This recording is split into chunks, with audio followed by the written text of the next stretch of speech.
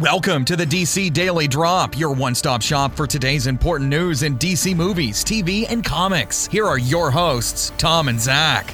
Hello and welcome to the DC Daily Drop. I'm Tom. And I'm Zach.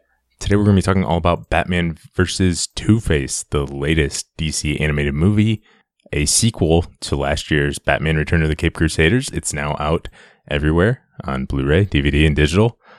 So I guess let's just get started, Zach. What are your non-spoiler thoughts on this movie? All right, so if you haven't listened to our previous review for Return of the Caped Crusaders, I'll just let you know in a quick way that was one of my favorite films, actually. I think it was probably my favorite animated film in the past 3 or 4 years. It was really, really good, really funny, a better story than I was expecting, good talent. It was great to hear Adam West again. But that's not the movie we're reviewing. We're reviewing Batman vs. Two-Face, which is the sequel to that movie, and I don't think they kept the magic going. I don't know. It seems like they didn't try as hard, or maybe I don't. Yikes. That sounds bad, but I think they just really didn't. It almost seemed like they didn't care when they're making Batman versus when they're making Return of the Caped Crusaders. They just did a bunch of crazy stuff that was cool and funny, and then in this one they got a little more serious, and they're like, "Oh, we can't be that wacky and zany anymore," and it just didn't. It didn't work for me. I understand where you're coming from, but I disagree with you quite a bit. I think this was a really good movie. I will say I don't think it's as good as Return of the Caped Crusaders, but I think I think you had some of the benefit of going to the movie theater for Caped Crusaders.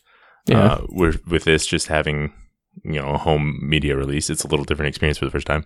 But also, Return of the Caped Crusaders was sort of almost a love letter to Batman 66 and the 50 years of Batman that happened in between, and it took stuff from every iteration and used that to its advantage. Batman versus Two-Face is something completely different in that it feels more like sort of the next episode of the TV series, whereas Batman Return of the Caped Crusaders stands alone and is kind of for everyone. I think Batman versus Two-Face it feels like a long next episode of the TV series to me. If the TV show had a 2 or 3 part episode to introduce Two-Face, I could see it being something like this. And so it's definitely completely different. But I still think it's really funny throughout. It's got all of this is just a pure Batman 66 movie, whereas Return of the Caped Crusaders was more made for, more of a Batman in general with Batman 66 flavor on it, if that makes any sense. Yeah, and I think you were 100% correct in the way that you're characterizing it, and so I guess I didn't like the second episode of the show. I liked the first one better. Yeah. But that being said, I did actually laugh out loud a few times at this film, which happens very, very rarely at these animated films. Like, they always try to do a little bit of humor, and I'm usually not that interested in it, and I'm more interested in like the serious side of the story and getting on with the real plot of the film. But it was kind of the opposite in this one, where the funny stuff was the only thing. Some of the funny things were the only things that really worked for me, and then the story I didn't care about. Yeah, I will say that's not the best story. I would say I don't think it's bad, but it's not anything great or anything like that. But anything Batman 66 related, it's worth watching just to read everything that's going on in the background. Read all the giant labels and everything like that. That's worth at least a handful of laughs throughout the movie. Yeah. So yeah, I like it. Zach's a little not as high on it, I would say. But we will get into sort of our spoiler talk now. Yeah. So I guess just following the track of the story, it opens up with that scene that we've seen a few different times in kind of clips and trailers of Hugo Strange has this evil extractor experiment and turns Harvey into Two-Face, and that's just basically how it opens. And we see Dr. Quinzel there. Yeah, and it's confirmed that it is Dr. Quinzel, and that's all that is. It's really just a nod to that, introducing that character in this universe. Joker gives her a look, I think, but other than that, she's just kind of there and in the background, and would have liked to see more, but if that's how you're going to introduce her, I think that's great. Yeah, and then it does something that I don't think I was actually expecting, and maybe I didn't know that coming into it, but they just kind of jump forward, and in the kind of the theme song, they show Batman and Robin chasing down Two-Face, catching him, and then it opens with him being rehabilitated and his face is fine. I'm like, well, I thought this movie was about Two-Face, but now he's fine. Yeah. And so I thought that's kind of an interesting way to do it. I thought it was clever. Yeah, I thought it was smart because it was Batman versus Two-Face, but they move away from that a long time. We get the origin story at the beginning, and then it's like, which is a flashback, and then we sort of jump to present day whenever this is set, like 1969 or whenever it's set to present day there, and we don't get to see Two-Face for a while. Yeah, and then this is the first time I wrote down one of the funny signs in the background. The hospital that he's at after the surgery is our Sisters of Perpetual Irony Hospital. Yeah. Again, they were on point with the namings. That did not dwindle any. The name game was on point. Yeah. And then Two-Face, he gets turned back into Harvey Dent, like we said, with the normal face, and he doesn't get his full job back. He is the assistant to the district manager, whatever it is. District attorney, yeah. Regional manager. Yeah. I love that. I'm assuming they have seen The Office right before doing this, unless that comes from somewhere else. I don't know. It might, but I hadn't heard it anywhere but The Office, so that was fun.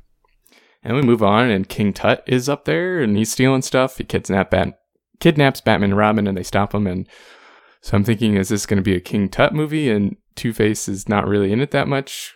Obviously not, but it's just, at this point, I didn't really know where they were going with it, which I guess is good storytelling because I wasn't really, at this point, able to predict what was going on. I think later on, you kind of lose that, but. Yeah, I think there was a good chunk there. There's almost a King Tut episode within there. Yeah. I don't know if it's 22 minutes, but it's probably around there where this is a whole King Tut story mixed within there, which was pretty neat. And then they catch him and they find out that hitting him in the head is kind of what switches his personality between the mild-mannered professor and the actual evil King Tut. And so they're just in the interrogation room smacking him on the head, and he smacks himself in the head. And I don't know if maybe you thought this was funny. I knew it was supposed to be funny, but it did not work. Yeah, that part didn't really work for me either. Seeing him get hit over the head. I know it was supposed to be played for laughs, like you said, but yeah, I didn't think it was very funny. So they go to court, and Chief O'Hara is he's pretty funny. Pretty much anything they ask him, he just says, "You'd have to ask Batman." Yeah, I love that. Again, Chief O'Hara, pretty much useless. You'd have to ask Batman. Where was King Tut at the crime scene? You'd have to ask Batman. There's also the scene where O'Hara and Gordon are talking, and they're like, "What are we going to do on this? We're going to get our best men on it, and we're going to look for forensic evidence. We're going to solve the crime." Like, really? No, I'll just go light the bat signal. Yeah.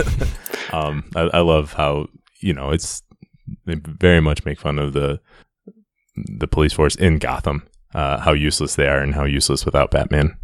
Yep. So Harvey Dent gets Tut sent to prison because he's the one working this case.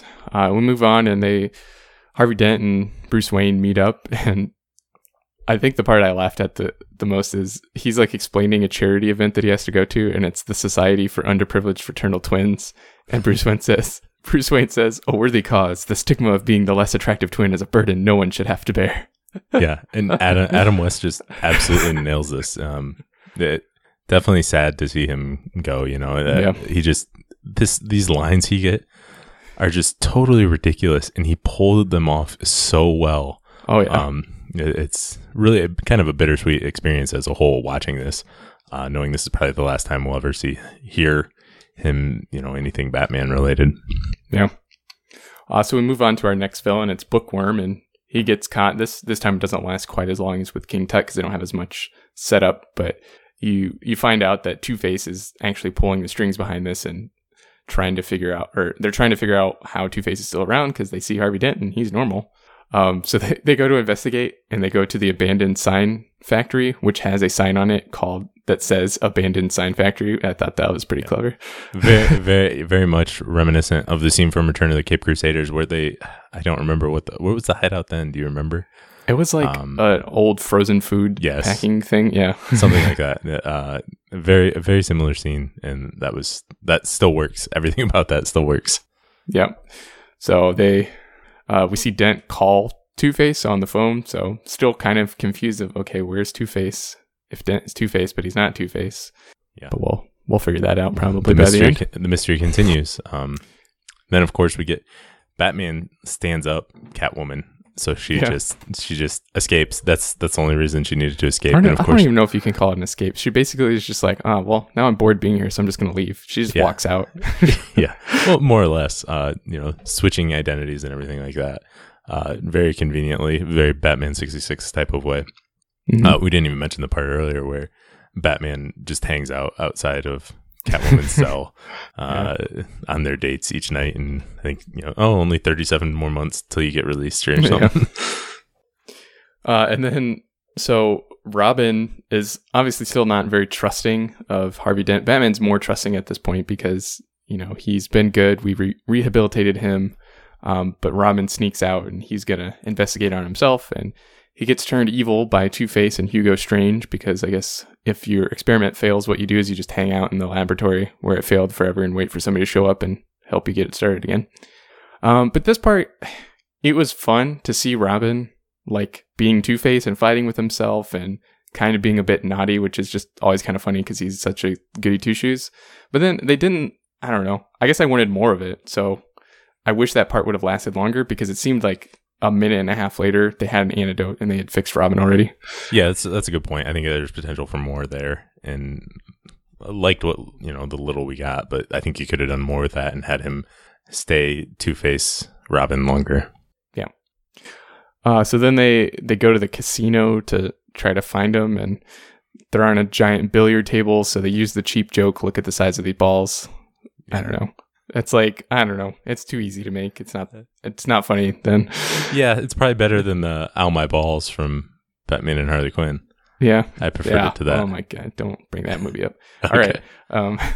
But we get the classic, the great of from Batman 66 trying to like teach a moral lesson, and you gotta have your moral lesson. Robin just turns to the camera. It's easy to forget. Statistically, gambling is always a losing proposition. I love it. Yeah, that was good. That's awesome. Very, very much like the original movie, the alcohol scene. Yeah. Oh my gosh. Always good for Robin to give you a moral lesson. That's pretty much always going to be the highlight of something like this. Yep. So Two-Face figures it out, puts it together. He knows Batman is Bruce Wayne. And his big idea is put him on this giant coin, bring a bunch of the villains of Gotham around, and set up an auction for Batman's identity. But it's all kind of a ruse just to steal their evil. But Catwoman shows up. She helps them escape. She's a good person and obviously somehow has a lot of money, even though she's in prison. Well, maybe she was just bluffing. I don't know. Yeah, I don't know. Yeah. Two-Face flies around making Gotham evil. So he's got this biplane with like chemicals spilling out. I guess that's the evil spilling out, and we get to see Gotham just kind of go crazy and everybody's Two-Face for a while. Yeah, very goofy and over the top in sort of a fitting way. Yeah. But so we're getting towards the climax of the film, and Batman is basically chases Two-Face into a burning oil refinery, as I think is where they're at, and he doesn't have any antidote left, so obviously he's kind of trying to talk Harvey Dent off the ledge. So at one point, Two-Face goes full evil. He like turns his whole face into, he's like whole face now instead of Two-Face, or one face. I don't know what you would call him when he's face. Just face. Yeah. We get to see him fighting, and then Harvey Dent goes full good a couple minutes later, and now he's no longer bad. But is he really not bad? Because he wasn't really bad before, but I guess the moral of the story was that even though they fixed his physical appearance, they didn't fix him like emotionally. But now he's emotionally fixed, I guess. Maybe. I thought the ending was kind of ambiguous there. Yeah. It could have just been, if you told me Harvey was just playing it off that he didn't want Bruce to know that he still remembered everything, then you could say that was the ending. If you want to believe Two-Face is good, or I should say Harvey is good, and Altern, you could think that, I suppose. Yeah. So I guess that's kind of where it ends. They do have a nice little tribute to the end. They dedicate the film to Adam West, and in loving memory of Adam West. Rest well, bright night. So that was nice to see. Yeah, that was worth saying to the end credits just to see. And I got Adam West still great throughout all this, and it's definitely bittersweet to watch something like this. And no, you're probably not going to get anything else from him, right? Unless there's some audio stored up somewhere. Yeah. So I guess overall, like almost talking about this film is more enjoyable than watching it was for me. So maybe you're right. If I'd seen it in a theater with other people, I probably would have enjoyed myself more than just sitting there by myself and like sensibly chuckling every now and then. Because talking about it, I think I'm laughing more than when I watched it. But still, the story just isn't, I don't know. The story wasn't that great. It wasn't that interesting. But overall, it's an okay film. Yeah, and I think I still say it's a good film. It doesn't reach the heights of Return of the Caped Crusaders, which is really a fantastic animated film, and I still like it. But if you can choose one to watch, I would say go with Return of the Caped Crusaders. Oh, for sure. All right, well, that is all we have for this. Thanks for listening, and we'll be back again tomorrow. Thanks for listening, and make sure to check out DC Daily Drop on Twitter, Facebook, and DCDailyDrop.com. Drop by tomorrow for more DC news.